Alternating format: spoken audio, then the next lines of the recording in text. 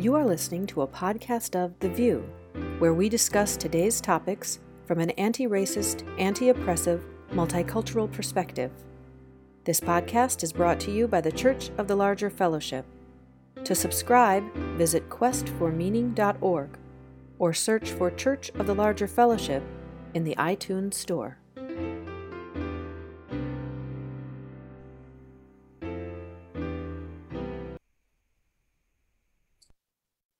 Hey, good morning. Happy birthday, Aisha Hauser. Thank you. You've joined us for another episode of The VUU. We have lots to talk about today, but first let's just say hi. I'm in Minneapolis where I just paid a bunch of money, got my gutters cleaned, and last night all the leaves came down back into them. But at least they're finally coming down. But anyway, that's what's going on here. Aisha, besides your birthday, which is the big news, how are you? Hi, I'm Aisha Hauser in Seattle. I'm doing well, and happy birthday to you, Meg. Yours was yesterday, and happy wedding a couple days ago. And my wedding anniversary is also in November, so just have it all. It's a good month. It's a good month, November. Yeah, and my spouse's birthday is also in November, which also means a lot of Scorpios. So that's a whole nother thing, which could be great. And I'm doing well. So yeah, lots to talk about. Christina, you are in a vehicle? I am in Minneapolis. First of all, Christina Rivera joining you from Minneapolis. Aren't you in St. Paul right now? I just have to ask that. Oh, I have no idea. I know, but people in St. Paul get very upset about this. St. Paul, Minneapolis. I'm in Minnesota. I do know that. And I'm here visiting friends, and I actually got to see Meg Riley in person, and in her, I got to see all the areas of her home that I've seen on The VUU in the past, and most importantly, meet Parker, her wonderful dog. So I'm excited to join you all from the car, Minneapolis, St. Paul, somewhere here. And Lori, you're joining us on tech today. That's fantastic. Hi, everybody. Yes, I'm Lori Stone-Sertoski, and I am joining you from the actual Mountain Standard Time Zone in Phoenix, Arizona. There is a precious 6 months of the year where I get to actually observe Mountain Standard Time, and this is it. So I will be monitoring our social media channels on Twitter and Facebook. So join us live on Facebook, and you can tweet on hashtag #TheVUU, TheVUU.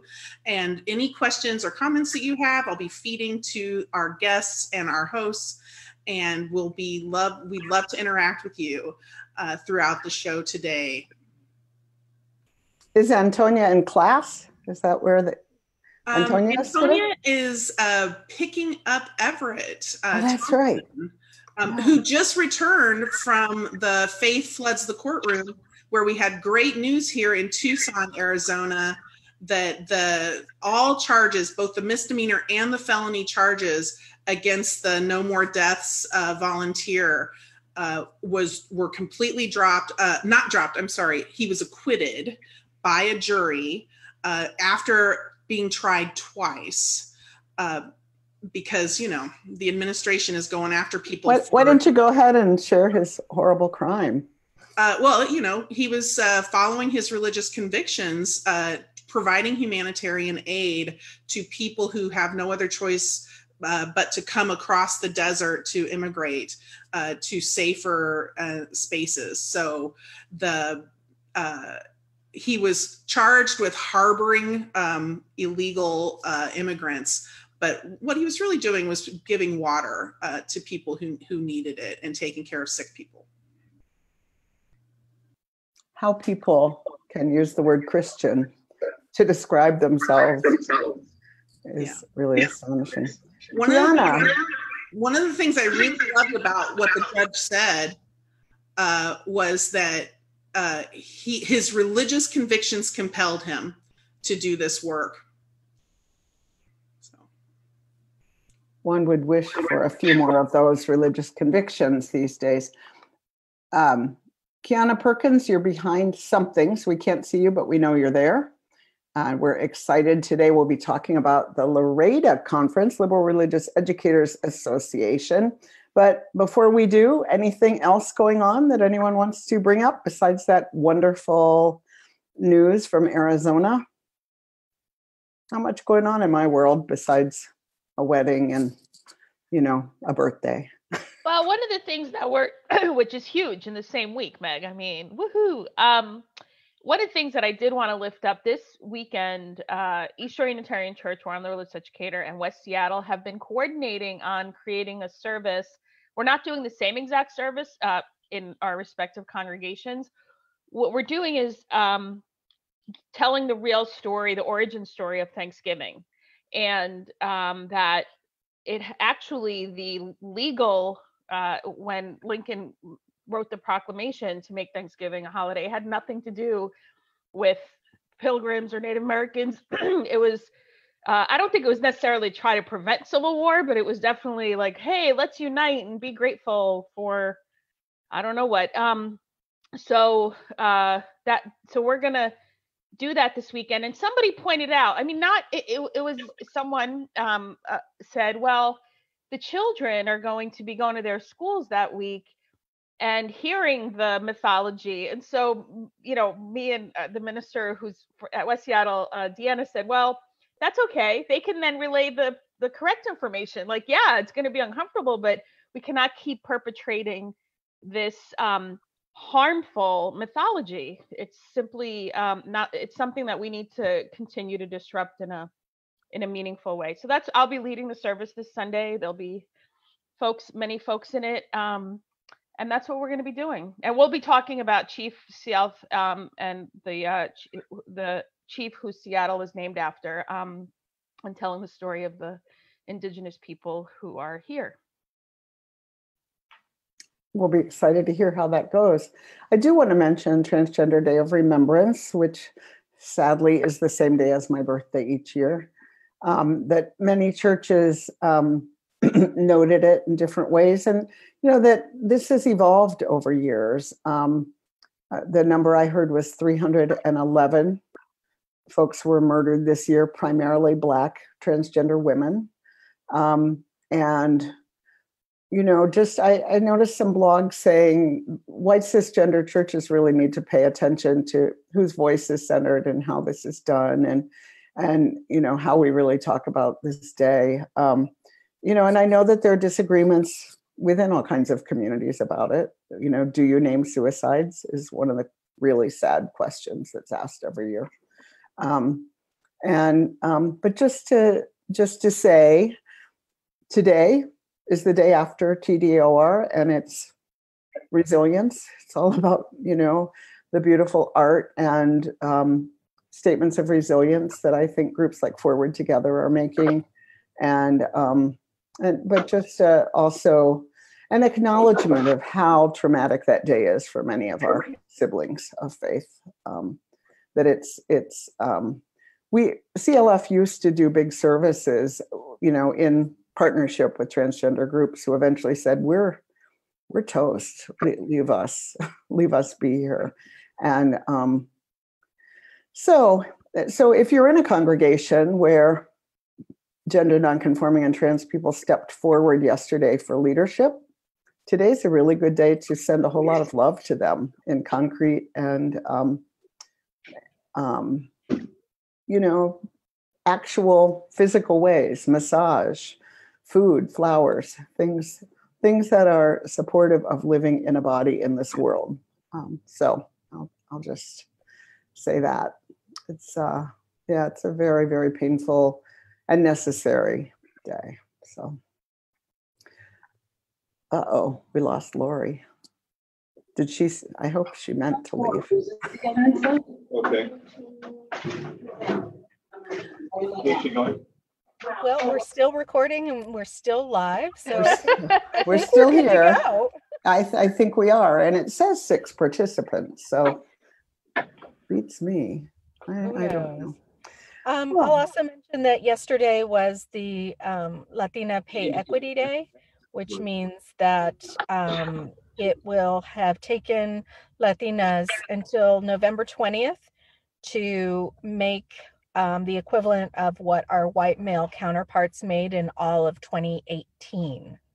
So it's actually a full year and 10 months before we see pay equity. So just hoping to raise the visibility of, how we need to be resourcing Latina entrepreneurs and folks that are out in our communities really trying to make a difference.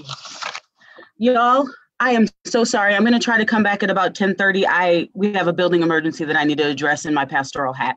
So I will be back. I'm sorry. I was the one who was unmuted because I didn't mean to not be muted. Sorry. Love you. Bye. Right. Take care. Good luck. Good luck. Take care, Ann Arbor. Aisha and Christina, don't go anywhere. I'm here hanging out. I got the same mug you do, Meg, for my Hey, coffee. I know, right? Jai's like, oh, you use that evil corporate mug. And I'm like, I love the shape of it. I can't help it. It's kind of a perfect mug, really. I know.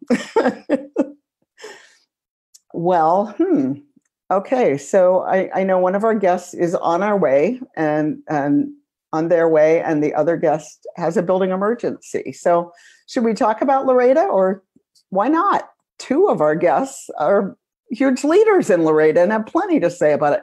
So maybe you could start with a little bit of what the topic was and how it got there and what's going on, and kind of generally, I would just say that LREDA often has been in our movement the leader of anti-oppression work. In my experience, it was LREDA back in the 80s that really started looking at systemic racism. And I often just find that religious educators as a group are the leaders. I always say are the community organizers, because let's face it, if we're a parish minister, we can just give a crappy sermon and move on. But if you don't have the teachers in place, all hell breaks loose. So you have to be a community organizer. It's not optional. But anyway, so that's my usual tribute to religious educators. So what happened this year? I know we've talked about past years and really good stuff going on. How was it this time? So it was our largest fall conference in our history, 250 attendees, the highest number of ministers. I believe, Christina, was 35 or 40 ministers, ordained clergy. And for many, it was their first LREDA Fall Conference. So our lineup was Reverend Sophia Betancourt, Reverend Rosemary Bray McNatt, and Dr. Elias Ortega Aponte. And they were presented a program called The Theology of Suffering. Was there another word, Christina? I think it was The Theology of Suffering. And it was actually suggested by Jessica York, Director of Congregational Life Staff, about 2 years ago, because one of the things I don't think we do well as Unitarian Universalists is talk about grief and suffering in a way to and sit in discomfort and work through suffering in a substantive spiritual way. So the three of them gave an extraordinary keynote series of keynotes throughout the conference, and Rosemary Bray McNatt led her Odyssey, and it was powerful. I think Christina, please jump in before I go any further. So I think that so the full title is Theologies of Suffering and Wholeness, and I think as Unitarian Universalists, we're really quick to try and get to the wholeness. And what Elias and Sophia and Rosemary really helped us talk about is the suffering part and how to hold each other in a faithful way as people are going through difficulty and as we as a faith are going through what can feel like profound suffering, and really what that means from a theological perspective, and how to have touchstones throughout that time, when you're having those moments in your life that are really profoundly difficult, to how to have touchstones to our faith and be working towards wholeness, but not at the expense of really being in touch with what's going on in that moment. because we're really quick to get to the answer and the next thing, and how do we make it not happen again, and what went wrong. We get really quick to trying to get to wholeness. I remember Dr. Bill Jones saying decades ago at a LREDA event that for privileged people, suffering is a very temporary condition to be overcome. Someone died, somebody had an accident, that it's an anomaly. But for some people, suffering is what they're born into, what they live in, and just part of life. Was that part of what you were looking at? Was cultural suffering as well as, kind of pastoral emergency type stuff? Or what? I'm curious about the kind of frame around suffering as you spoke about it. Yeah, I think it's interesting you brought up Bill Jones, because he was also brought up at the symposium and at LREDA Fall Conference. So the Fall Conference he attended was the lowest attendance, because people thought, racism's over. We don't have to talk about that. And this was the highest attended, people wanting to grapple.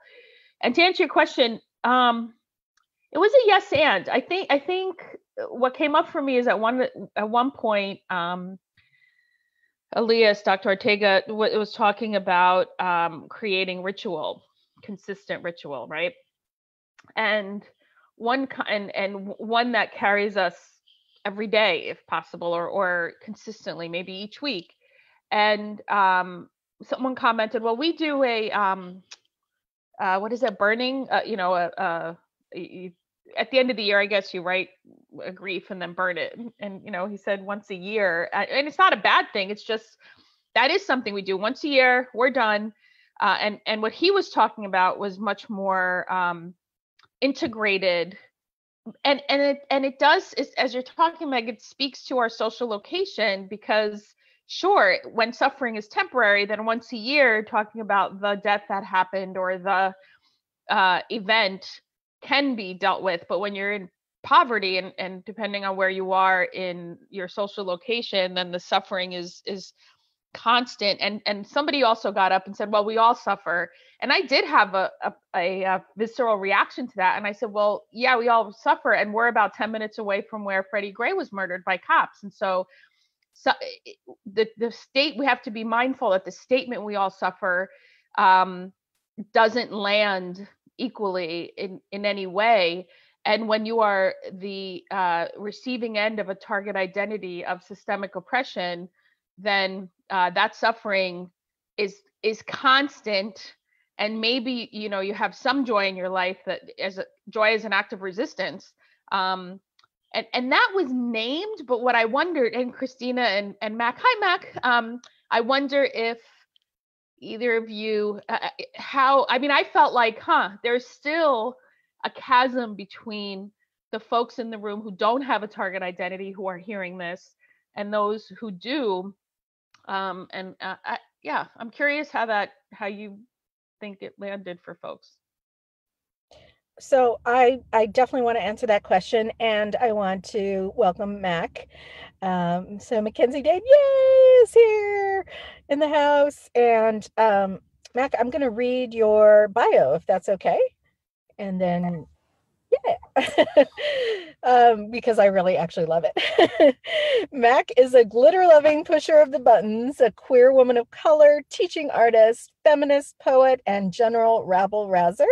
She got her start in feminism from a book of feminist nursery rhymes when she was 6, count it, and her start in pop culture analysis at 9 years of homeschooling, translation, 9 years of TV and movie watching, which is an education of itself. That's what I'm saying.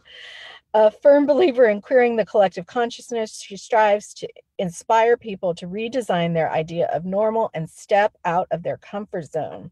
She takes inspiration from Gertrude Stein, Angela Davis, Faith Lehane, Audre Lorde, and Bell Hooks. Her words to live by is have no filter, give no fucks. Someone once described her as the love child of Angela Davis and RuPaul. Yes! And she thinks that just about sums it up. Welcome, Mackenzie. So glad. Hi. So So we dove in, Mac, we dove into Fall Con and the topic of it being about suffering and wholeness, and kind of the idea that UUs are so quick to move on from the suffering part because so many UUs can, that their social location allows them to move out of that to get to the resolution or the solution or whatever it is you want to call it.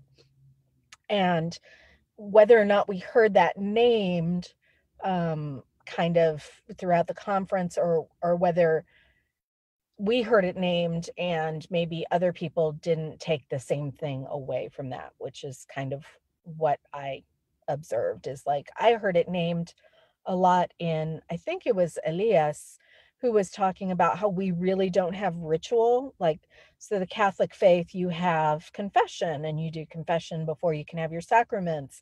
And there's a real liturgy of the week of, you know, how you get to grace. And we don't really have that. And you know, some of the reasons why we don't. So I'm gonna shut up and let Mac say anything you want to about all of that. Something completely different. I actually do agree. I don't think that I heard a conversation about being able to move on from it outside of a couple conversations I had, mostly with folks who've had to confront the inability to move forward within their congregations. Most folks, I don't think necessarily saw that in themselves or in the way in which they discuss things are happening. But I think folks who definitely, like, I talked to a minister who was having to deal with the fact that, like, her church could not grieve about the fact that, like, they were going to have to move buildings, and she was trying to figure out ways to steward that situation. But for the most part, I don't think a lot of the workshops or even side conversations about the keynotes were really focusing on that. It was very much about, like, cool, here's this new theological thing we can take back to the congregation, and not necessarily like what that already looks like in our lives. New, the idea of suffering being new is so it feels very UU, like, you know, that's the point of religion. And why, right? I mean, not working through what doesn't make sense, right? Trying to make sense of what doesn't make sense. So it is a huge statement. And I don't disagree with you at all. I think that is a thing that I think that's why a lot of ministers maybe came to to start to, I guess, to kind of see what this looks like, or at least engage in what this might look like. And it is curious to me that this is so hard for us to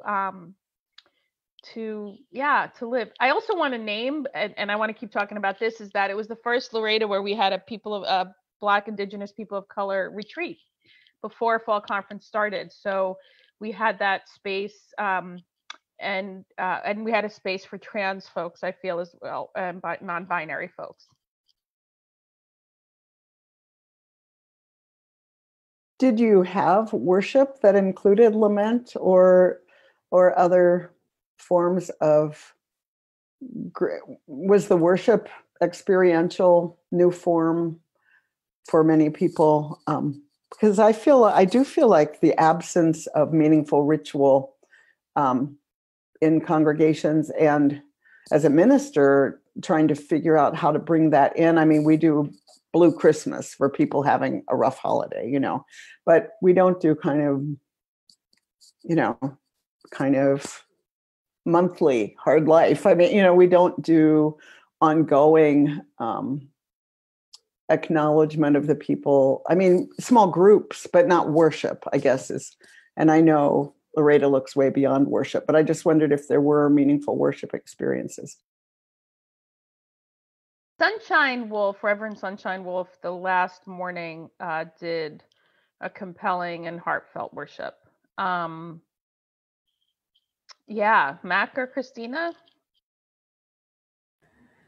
I mean, I think worship was generally what it always is with UU spaces. We did the things that we do best, but maybe didn't think about all possible outcomes. And I don't think it necessarily tied in any of the worships with the work that we were doing, which is unfortunate. I think there is definitely ways to do that to tie in the theology of suffering and the different ways in which we maybe collectively suffered while at LREDA, but that didn't happen. But I think they tried. Yeah, I think what I took away from worship at LREDA Fall Con is that we need to do a better job in our professional spaces of really understanding what our purpose is in having worship. Because is it a time for us to come together collectively as professionals and explore, what it means for us to be in community together in that time and place? Is it a time to explore different types of worship service? Is worship at a professional gathering a learning experience, or is it a worshipful experience?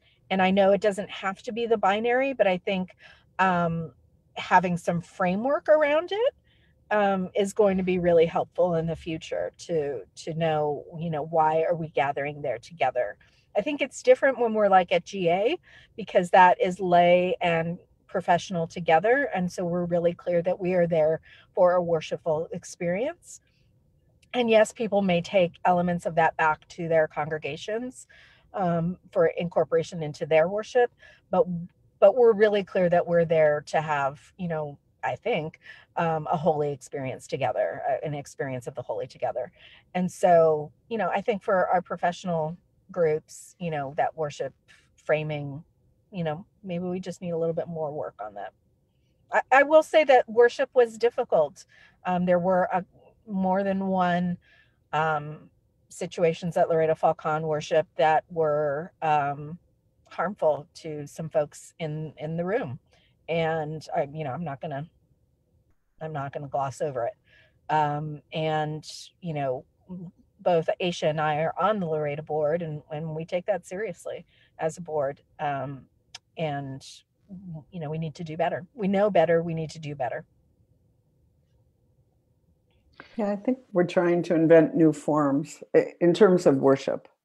I think of Reverend Derek Jackson gave this amazing talk a few years ago at when the teaching pastors gathered at Meadville about lament and how to do lament. And I was like, let's do it now. Don't just talk about it. I mean, it was a talk. It wasn't a worship service. He gave a talk. But I just thought, some class together to create our own laments would be a starting place, because he was, looking at biblical lament and the forms that it takes. And I think for everyone, there is much to lament. And for some communities, collective lament could be really, really powerful, I think. Yeah. Aisha, you were going to say something. Well, thank you, Meg, for that. And I appreciate, Christina, your framing, because I think that's the crux of what the learning for me was this past fall conference. As Christina said, this is our first year. This is our first year on this LREDA board. And what happens in transitions, and I know what happens in congregations as well, and anywhere where there's a board, there's a few members that leave and a few come on, so then there's catch up. And then, fall conference starts getting planned before a new board takeover, and not takeover, transition, that's the word I meant. Seriously, that's what I meant. And so that's all to say is then, you have to choose what is the most important thing that needs to be identified to work on at that point. So the learning for me, and definitely I see opportunities for learning and growth. And, okay, Christina, your framing is what is worship for? And maybe it's a centering time, and maybe we don't call it worship. Maybe we have one worship.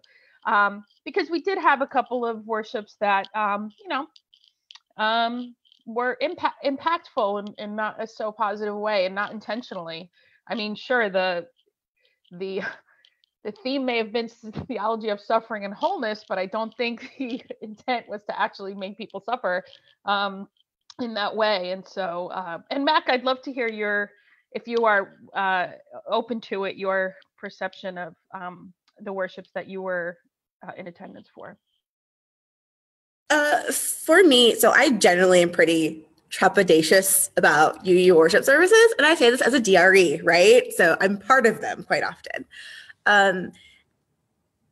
And for me, everything else seemed to be really themed, right? There was like a track for new DREs, and we did all new DRE things.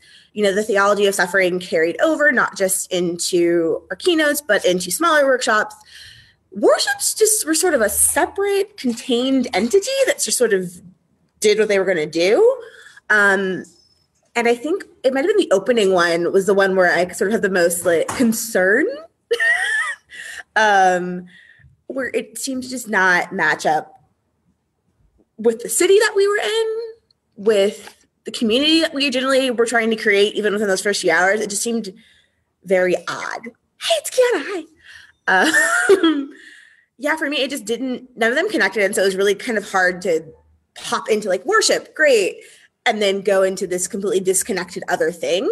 My only real other comparison is sort of finding our way home, where everything sort of seemed to flow into each other. Like our worship sort of influenced the next round of conversations that we had that flowed into the lunch cohorts that we were in. So this was just a very new and disjointed experience for me. And like the worships were not the connector that like they had been for me in the other UU space that I'd been in. Thank you. Welcome, Kiana. Welcome, Kiana. Glad to see you back. Hope all is okay in Ann Arbor there.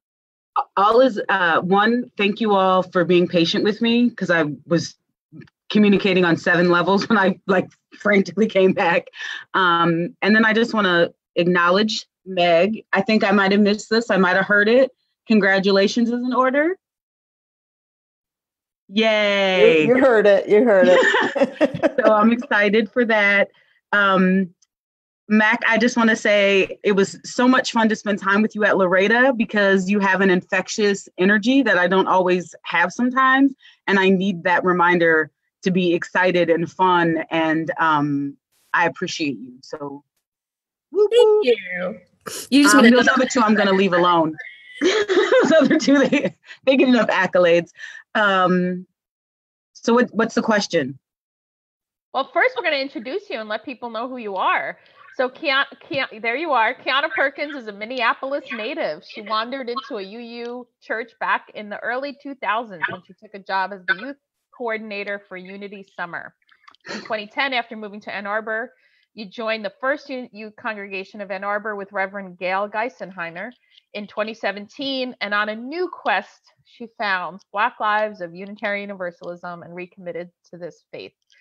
Kiana recently took on the formal role, which is what you are at now, as the social justice pastoral care coordinator at the Ann Arbor congregation. And you spend your time between on-site congregational work and volunteering for Blue on Team Sankofa. And you are the parent of 2 tweens who one day might be Unitarian Universalists. Yay.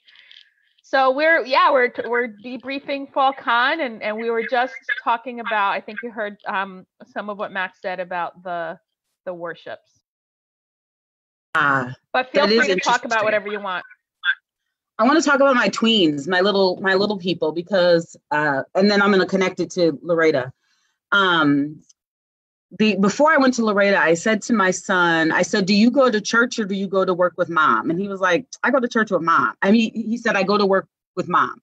So he doesn't see this building as a faith space like that. He's just like, this is where we have to go. She said it.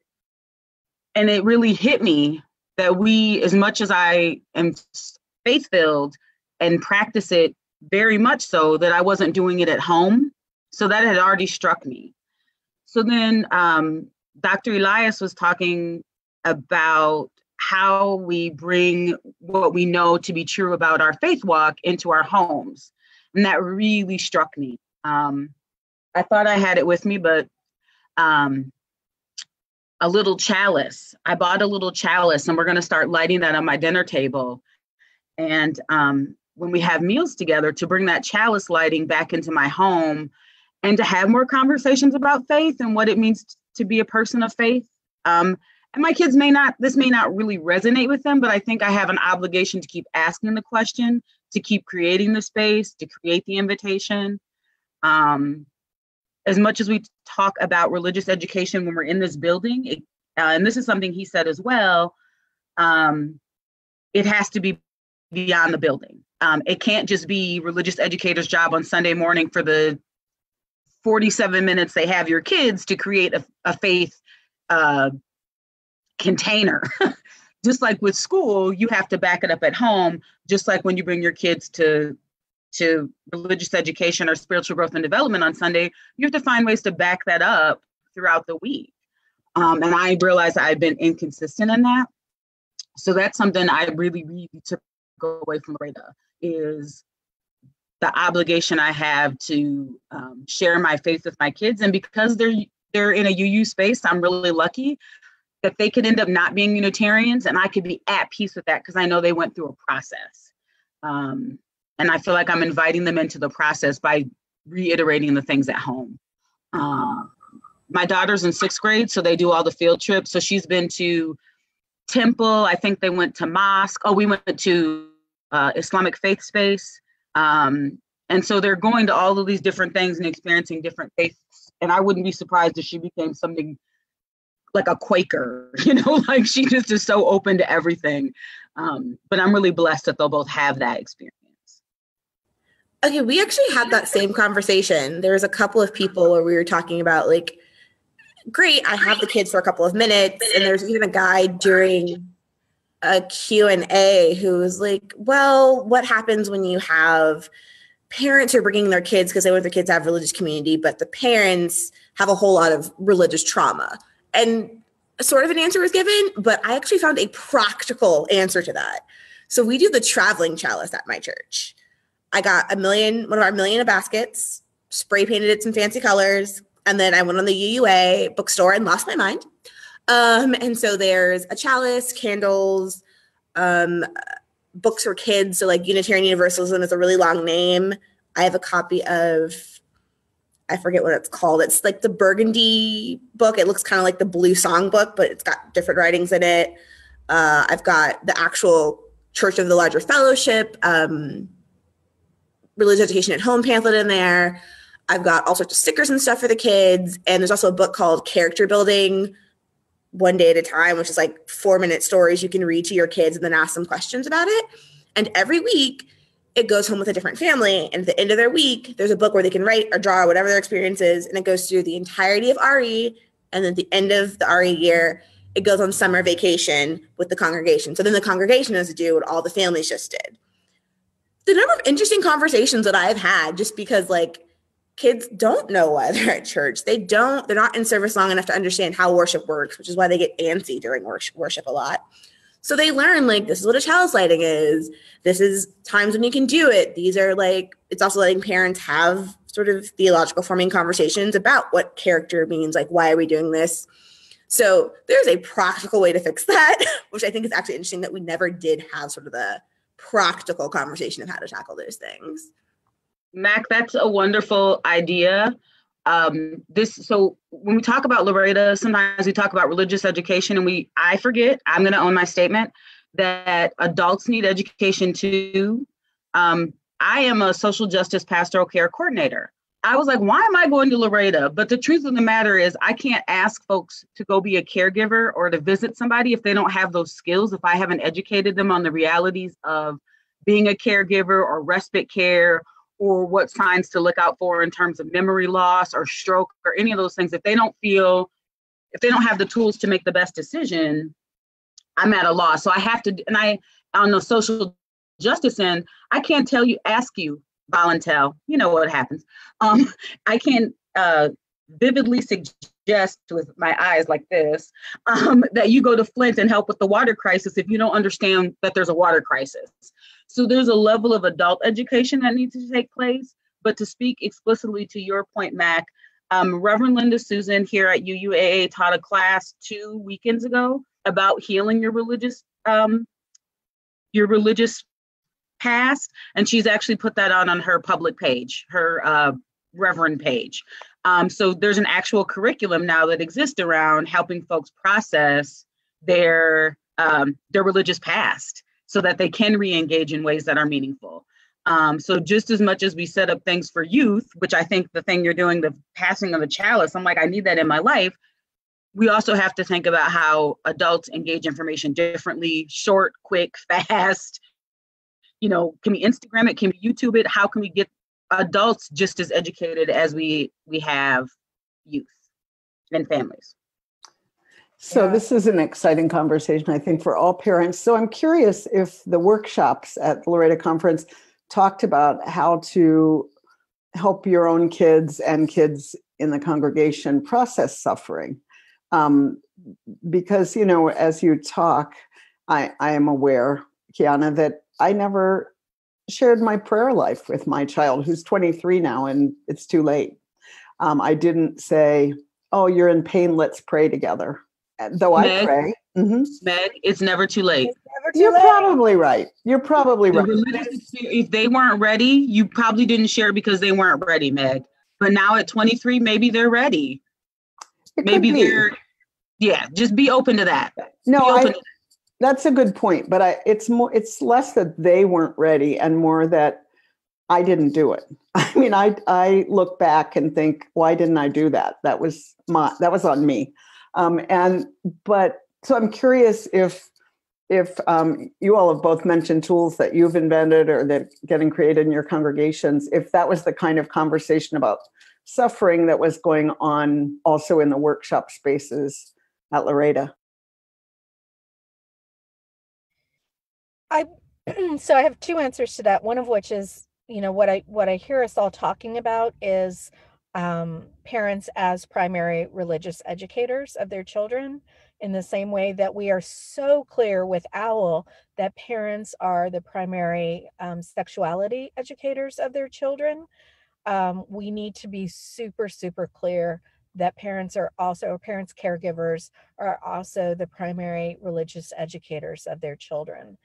And that takes us into the consumeristic view of a lot of UU congregations, of folks being in the pews expecting this to be a consumer product, both in worship and in religious education. So I think a lot of that dovetails together of, how do we in some ways bring the holy and spiritual back into a faith that was, that is part of our theological grounding and faith work. And I think that's a lot of what I heard Sophia talking about at FallCon was, let's really look at, and Rosemary, let's really look at our theological grounding so that we can remember that there's a reason we're together in these spaces on Sunday morning that, aren't a civic group, but a religious group. And so did the workshops, to answer your question, Meg, did the workshops focus on, I would say what you're asking is, did it really focus on as parents, as religious educators? Or congregations. I'm curious if there are ways to talk to kids meaningfully about suffering. That was not my experience of the workshop tracks, and I'm trying to think back to them to answer that better. But if other folks were there. Well, the workshop tracks, it kind of is a mini it's not that it's a mini GA, but it's folks were invited to offer workshops. So there was Office of Church Finances gave a workshop, Reverend Richard Nugent, and the one that I think, Kiana, I don't know, Mac, if you were in the one that Reverend Natalie Fenimore and Reverend Anthony Johnson did, that one was extraordinary. Kiana, you want to talk about your impressions of it? Unmute. Yeah, so I think that Reverend Natalie and Anthony, who I think is on a path towards ministry, I posted some pictures of that workshop. Essentially, just how do we fully incorporate the experience of African American children who we frequently see, sometimes without African American parents, into that's as close as I get to Cardi B. How do we integrate those experiences and those truths in a way that's valid and meaningful and not just February 1st through the 29th? So I really appreciated the opportunity to learn about some of the UU Black history, for lack of a better term, an opportunity to learn to the full story of some of folks who I'm excited my kids will read about in history books, because by then we'll have Black UU history books. And so my mind's a little jumpy. Work with me here, people. Reverend Natalie really has it's a curriculum, it's a system set up to have a conversation that takes ownership of the history and the experience. It's beautiful. When it comes out, we're going to get it. I don't know if the team here knows about that, the RE team here at my church, but actually they do. One of my coworkers is there with me, and he took a lot away from that time as well. That was actually really cool. We don't normally work together in that capacity, so for him to sit in on that conversation where we're talking about, Aisha, tell me who was the pioneer we read about? Frances Ellen Watkins Harper. Yep. And so he got to learn about her, and we got to start actually like, ooh, how could we integrate this in? So we're really excited about it. I think sometimes we don't talk about those folks because we don't know how. And I feel like Reverend Natalie and Anthony's project gives us a context to talk about them that feels more respectful and not tokenized. And it also names that all of UU history is not white. And I want to thank you for those watching and comments. So religious educator Kathy Smith commented, there is so much rich conversation among religious educators about family ministry and bringing faith home. I am saddened to hear from the presenters that somehow that isn't coming through. So I'm unclear if we're not talking about it or if the family ministry and where it's happening varies widely. So it's not that it's not happening. It is happening within the context of wherever we are. So I'm not sure, Kathy, if you want to follow up on what it is you think isn't or is happening. And I also want to name the four of us are religious educators of color. And Kiana, I know that's not officially your title, and I absolutely experience you as a religious educator. So I want to name that, well, the three of you can also, this from my perspective, my identity has impacted how both I experience Unitarian Universalism and how my role is both how I experience my role in the congregation and how I can lead the program. So yes, I affirm family ministry. I'm a huge OWL supporter. I'm an OWL trainer. And yet in the context of where I am, there's, what's the word? It's nuanced. So it's not that family ministry is not happening. It's happening in different ways. So please feel free, folks, to chime in. Yeah, I think Kathy, the crux of what you said is there's so much rich conversation among religious educators about family ministry and bringing it home. Yes, absolutely. This is not like groundbreaking news, right? Like we've been talking about parents being the primary religious, educator of their kids for decades. That absolutely is not new. And there is rich conversation. And there are some really brilliant religious educators who have written curricula around this and training around this, without a doubt. What I see that is among religious educators, and we cannot be the only ones talking about that. That has to be a cultural change of our congregations, and that's the part that I'm talking about hasn't occurred. And certainly as a religious educator of color, we haven't felt. I will say I haven't felt, because if we were that as a culture in our congregations, I believe that our UUs of color would feel so much more welcomed and so much more at home if we truly had family ministry as a culture in our congregations, as opposed to this more consumerist feel that we have of people just coming in and getting what they want, and always assuming that worship is going to touch them specifically. And if it didn't, then something was wrong with worship, because their needs have to be met every single time. And so yes, how do we take this thing that we know as religious educators and shift that into the congregation? And that is we can't do that without our clergy colleagues.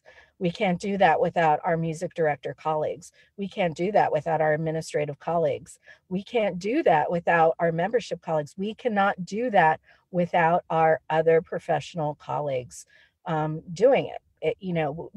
Religious educators can be as revolutionary as we can, but within the power structure of a congregation, unless we have buy-in from the folks that are at all areas of that pyramid, it's not going to happen. So I think the question isn't more education about how do we teach about religious educators, about parents being the primary religious educators to them. It's how do we teach it to the congregation? Yeah, so I agree with that, because the big problem that a lot of people run into and are either surprised or don't know how to handle is a lot of the congregations skew older, richer, and very much transactional folks. And so when you have younger folks with families coming in, it's not a particularly welcoming space. And so you can't even have the conversation of how do you religiously educate your kid if kids and families aren't welcome in the first place. Like, my favorite sad story to tell people is, I think in week 10, I had a conversation with the kids about home. So I don't always read them a story. During Time for All Ages, I was like, let's talk about home and what does that feel like and what does that mean? And I said, well, what do you feel when you're at home? And they got around to, love, taking care of all that good stuff. And I was like, well, what about church? Is this considered a home? Is that how you feel? Like, do you feel loved? Crickets. Kids didn't say a word. And like, you can't have parents be like, hey, here's this religious home I'm going to bring my kids to, if that's how the kids feel when they walk in. So I don't even necessarily think we're even at the like, oh, we're having lots of conversation, bring in ministers. It's like, to like work with us. It's like, no. Have a whole overhaul of congregations. And then we'll start talking about educating parents who may not know, because right now the people who are here and should know better don't. And for me, that's sort of my battleground of just like, I can't give a parent this information that says, here are 7 principles and here's our 6 sources and here's how you should teach your kids when they're walking into a space where no one is upholding those things when it comes to their own children, So. Kiana, did you want to? I'm looking for, just so that y'all know, I can do 7 things at once. I'm looking for the curriculum that Linda Susan created. So that's why I look kind of distancy, because I want to try to find it for folks in the next 6 minutes. And I just want to thank you, Mac. We can also put that up after, so you could. Yeah, Kiana, I just wanted to let you know that I did find it and posted it to the. Oh, sweet. I was like, Lord, I saw it. Okay. The other thing, Mac, so I wear a lot of hats, but one of them is I am a parent. And so thank you for reminding me that I haven't been as articulate as I could be about my kids, about the layeredness of this space, that this is where mama works, but Sunday morning is different. And so I need to walk them through that. And I need to ask them if they feel safe at home. And that question, my kids don't already like you, Matt, because they're about to get quizzed down this weekend about what is home. They're going to be writing essays, and they're going to be, whose idea was this? But thank you. I need that.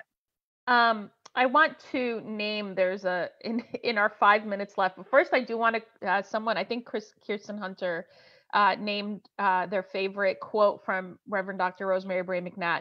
The entire movement needs to change our relationship to the work that religious educators do. Amen. And Kirsten lifted up, which is probably a whole nother show. I'm just going to read the quote. I think one of the challenging things for me at Fall Con was an awareness that many religious educators do not have the skills or resources to be doing this deep work. LREDA Fall Con being a space specifically for religious educators, the theme and the central focus are the central focus. I wonder if the panel could speak to the muddy line between the responsibility of the minister in the congregation to be supporting children, youth, and families with some of these skills and the work of the religious educator. And I will name that it depends. Some religious educators have the training and resources, others do not. But the default feels like it's the job of the religious educator. And I wonder if that needs to be looked at. Are we putting the expectation on our ministers to be serving this part of our population with education and training? Well, yeah, I mean, it's again, that's a whole nother show, because I think one of my disappointments in learning about the ministerial formation process and on the road to ordained ministry in Unitarian Universalism, there's very little expectation of understanding religious education or faith formation. And I think that's a disservice to our entire movement. So that's a complicated question, but I don't know if in the last 4 minutes, anybody else wants to chime in on that. I mean, I think that's super, super accurate, because, when I first got here, I was working 20 hours and the expectation that like I can fix problems that I did not create and that have been around for like a century was heavy. And I actually discovered later that there are DREs that are 15 hours.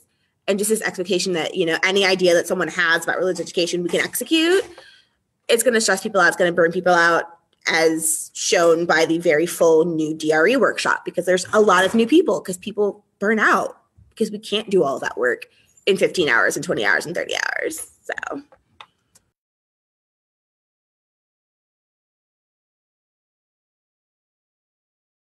And Tyrazinde Perez said that muddy line is actually the beautiful space of shared ministry. Amen. Right? Amen. Ty coming in with the good word. All right. All right. It's so true. And yes, to shared ministry, and yes to family ministry, and the ways in which those bring us deeper into our theology, right? As Unitarian Universalists, like that is really, I can only surmise that as we get deeper into shared ministry and family ministry, that we will get deeper to our called center.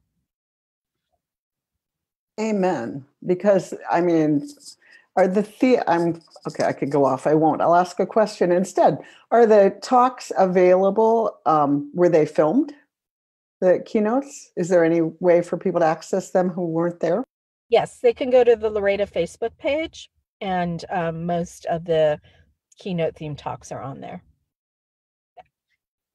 Well, it sounds like an amazing conference with revolutionary themes for our whole movement, about multi-generational, about embodied congregational life, about creating worship that actually is about what else is going on in the community and not a set aside hour that is unrelated. Lots of the themes, I think, are beneficial. So we're coming to the top of the hour, but I just want to invite, if anybody didn't get to say something you wanted to say that we didn't get to. I just want to say thank you all for your patience today with me. I know I'll get invited back because I bribe people, but I also want to, isn't it somebody's birthday today? Happy birthday to you. Happy birthday to you. Happy birthday. Happy birthday to Love you. Yeah. Hey, love you. We love you all. Thanks, y'all. Thanks, So everybody. Are on Does everybody on this thing have a November birthday? April, baby. I'm an Aries. March, I'm a Pisces. Fishy. Okay. There's a lot of November. Gemini. So we are taking a break next week for Thanksgiving. Everybody have, however you celebrate, honor, or talk about the indigenous peoples that are in your area, whose land you're on. In some cases, you're on your own land. Rock on, the rest of my indigenous crowd. We really are going to miss you next week, but hope you're spending it with family and friends and called family. I'm available in Ann Arbor, Detroit. I'm willing to drive as far as Chicago for a hot plate. I'm not being funny. Me and my kids can just take up a couch and a chair.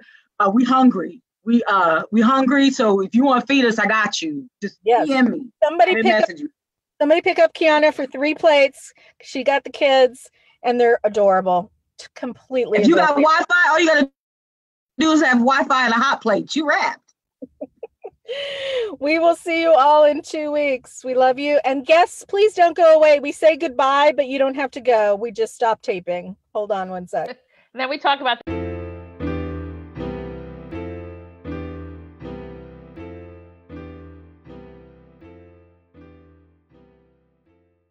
This has been an episode of The VUU. If you would like to learn more about the CLF, visit questformeaning.org.